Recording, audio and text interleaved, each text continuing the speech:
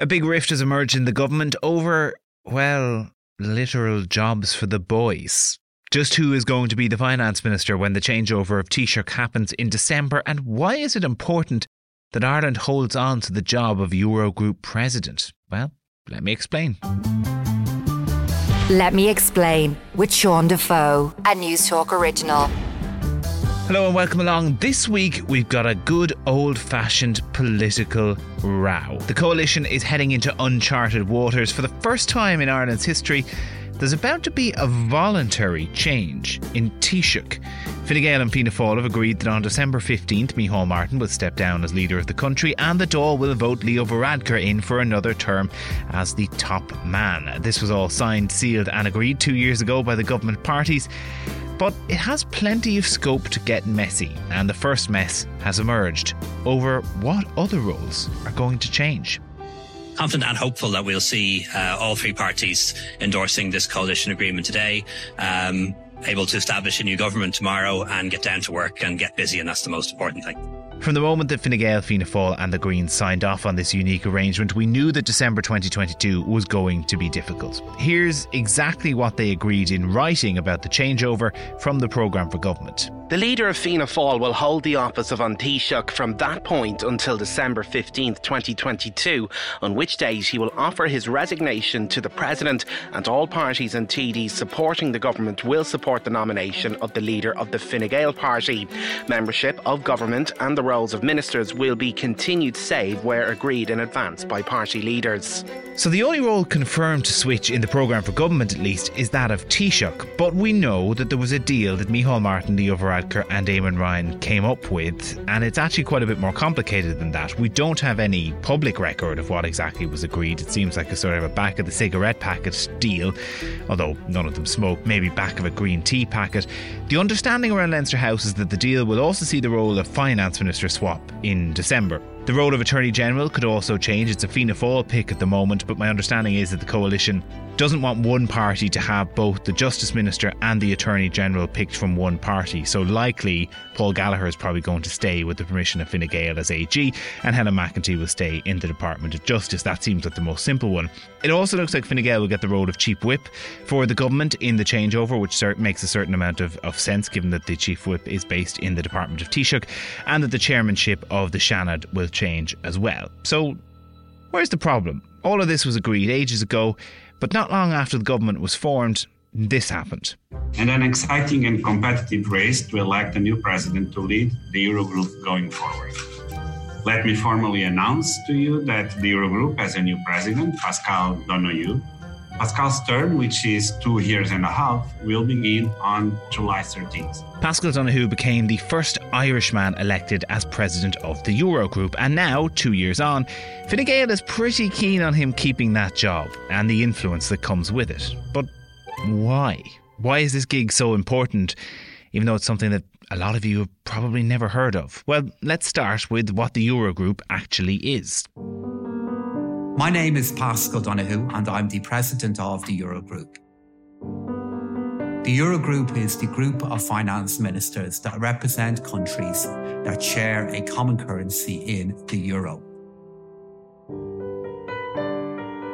The Eurogroup was set up in 1997 for finance ministers from different countries who use the euro to meet and discuss economic policy and just what they're doing. They might discuss, for example, how to make sure their policies are as closely aligned as possible and that they work together to strengthen the value of the currency. Usually the Eurogroup meets once a month ahead of an ECOFIN meeting, with ECOFIN being a meeting of economic and finance ministers from the entire EU, regardless of whether or not they use the euro. So basically, there's a lot of influence in that room. You have the finance ministers discussing how to manage and run a currency that's used by 337 million of us who use the euro every day.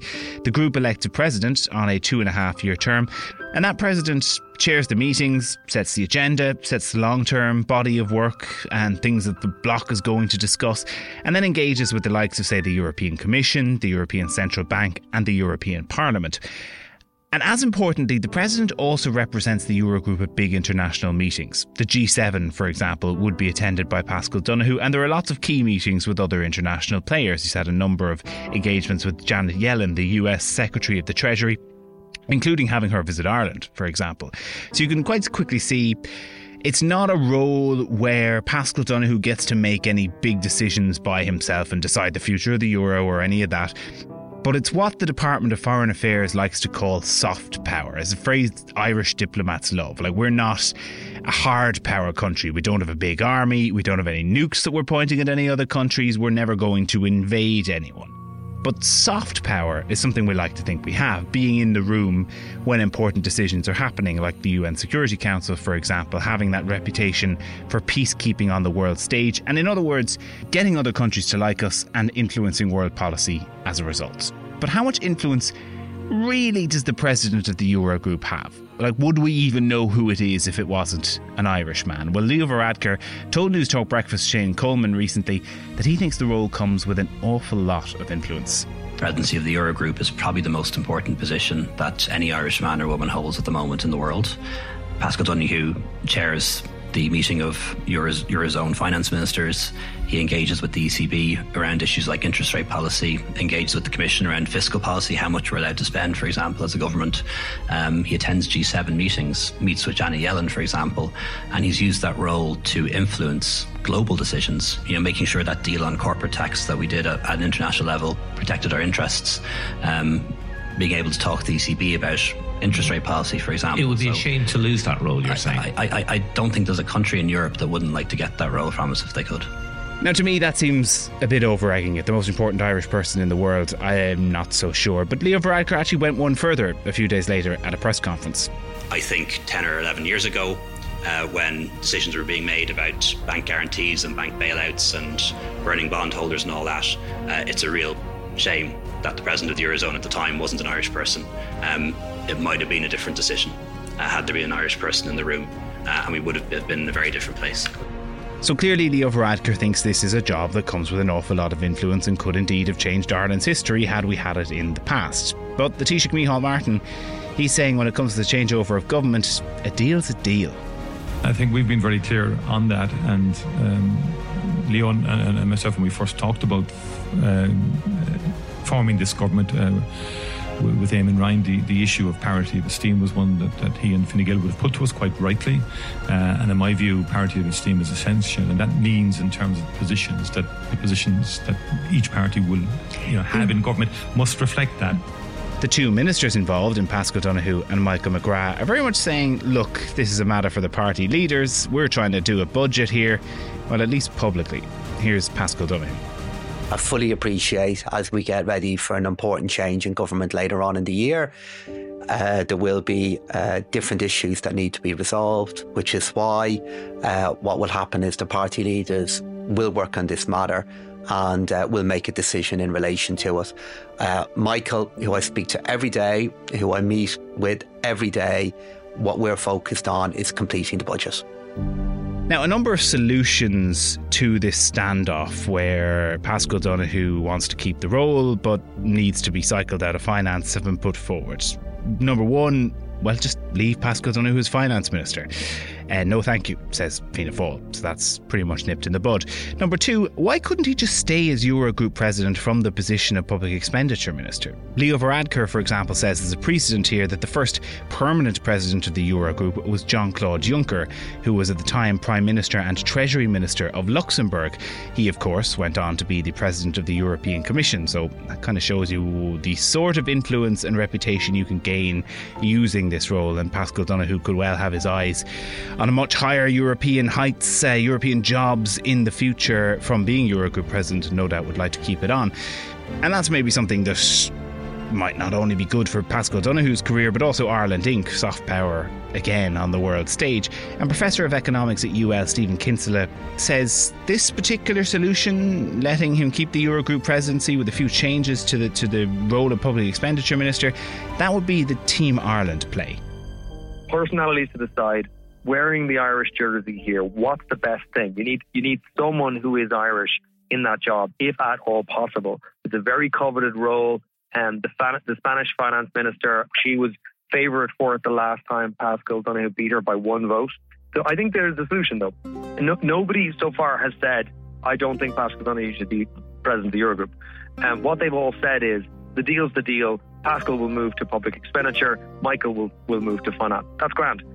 All that needs to happen is a slightly beefed up public expenditure and reform department, so just transfer some of the functions over, some of the European functions, and then Michael McGrath in December, the Minister for Finance, simply has to agree that he's not going to attend the Eurogroup meetings, and Paschal will go in instead.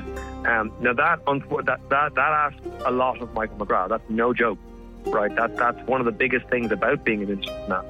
So he would be taking one for the team. But the team here is Ireland.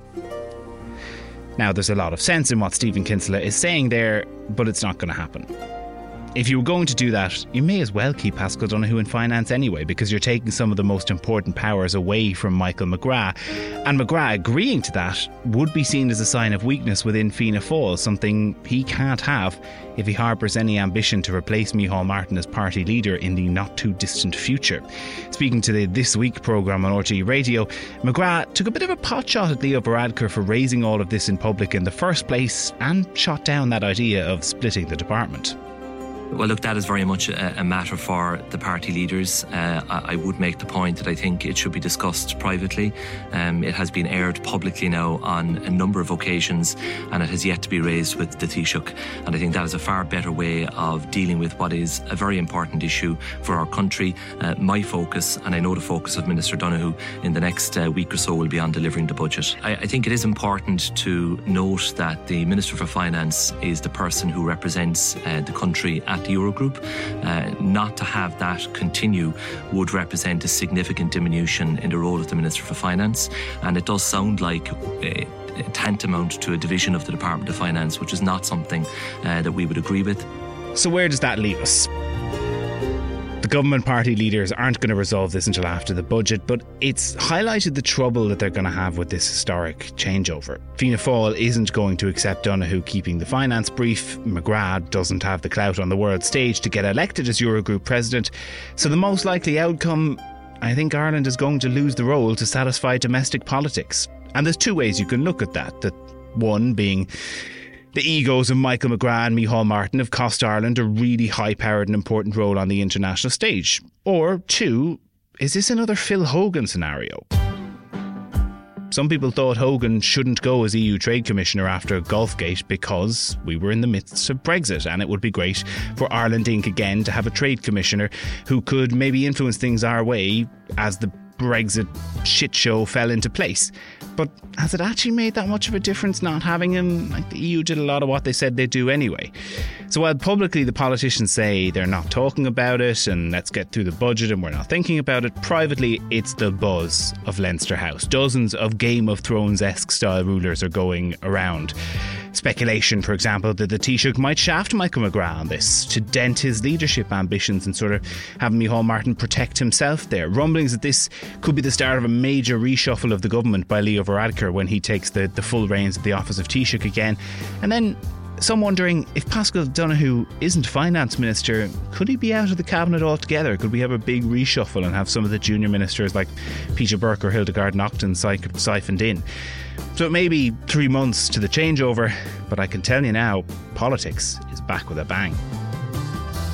Thanks for listening to this week's episode. Don't forget to subscribe and scroll back in your feed to catch up on some of our older shows. Did you happen to see that fireball in the sky last week? Feels really weird even saying that. Well, it looks like it could have been space junk, an old satellite or something. And that's a problem we delved into in one of my personal favourite episodes, which you can scroll back and listen to now. Thanks this week to editor John Keogh and to Lachlan Hart, who was on sound.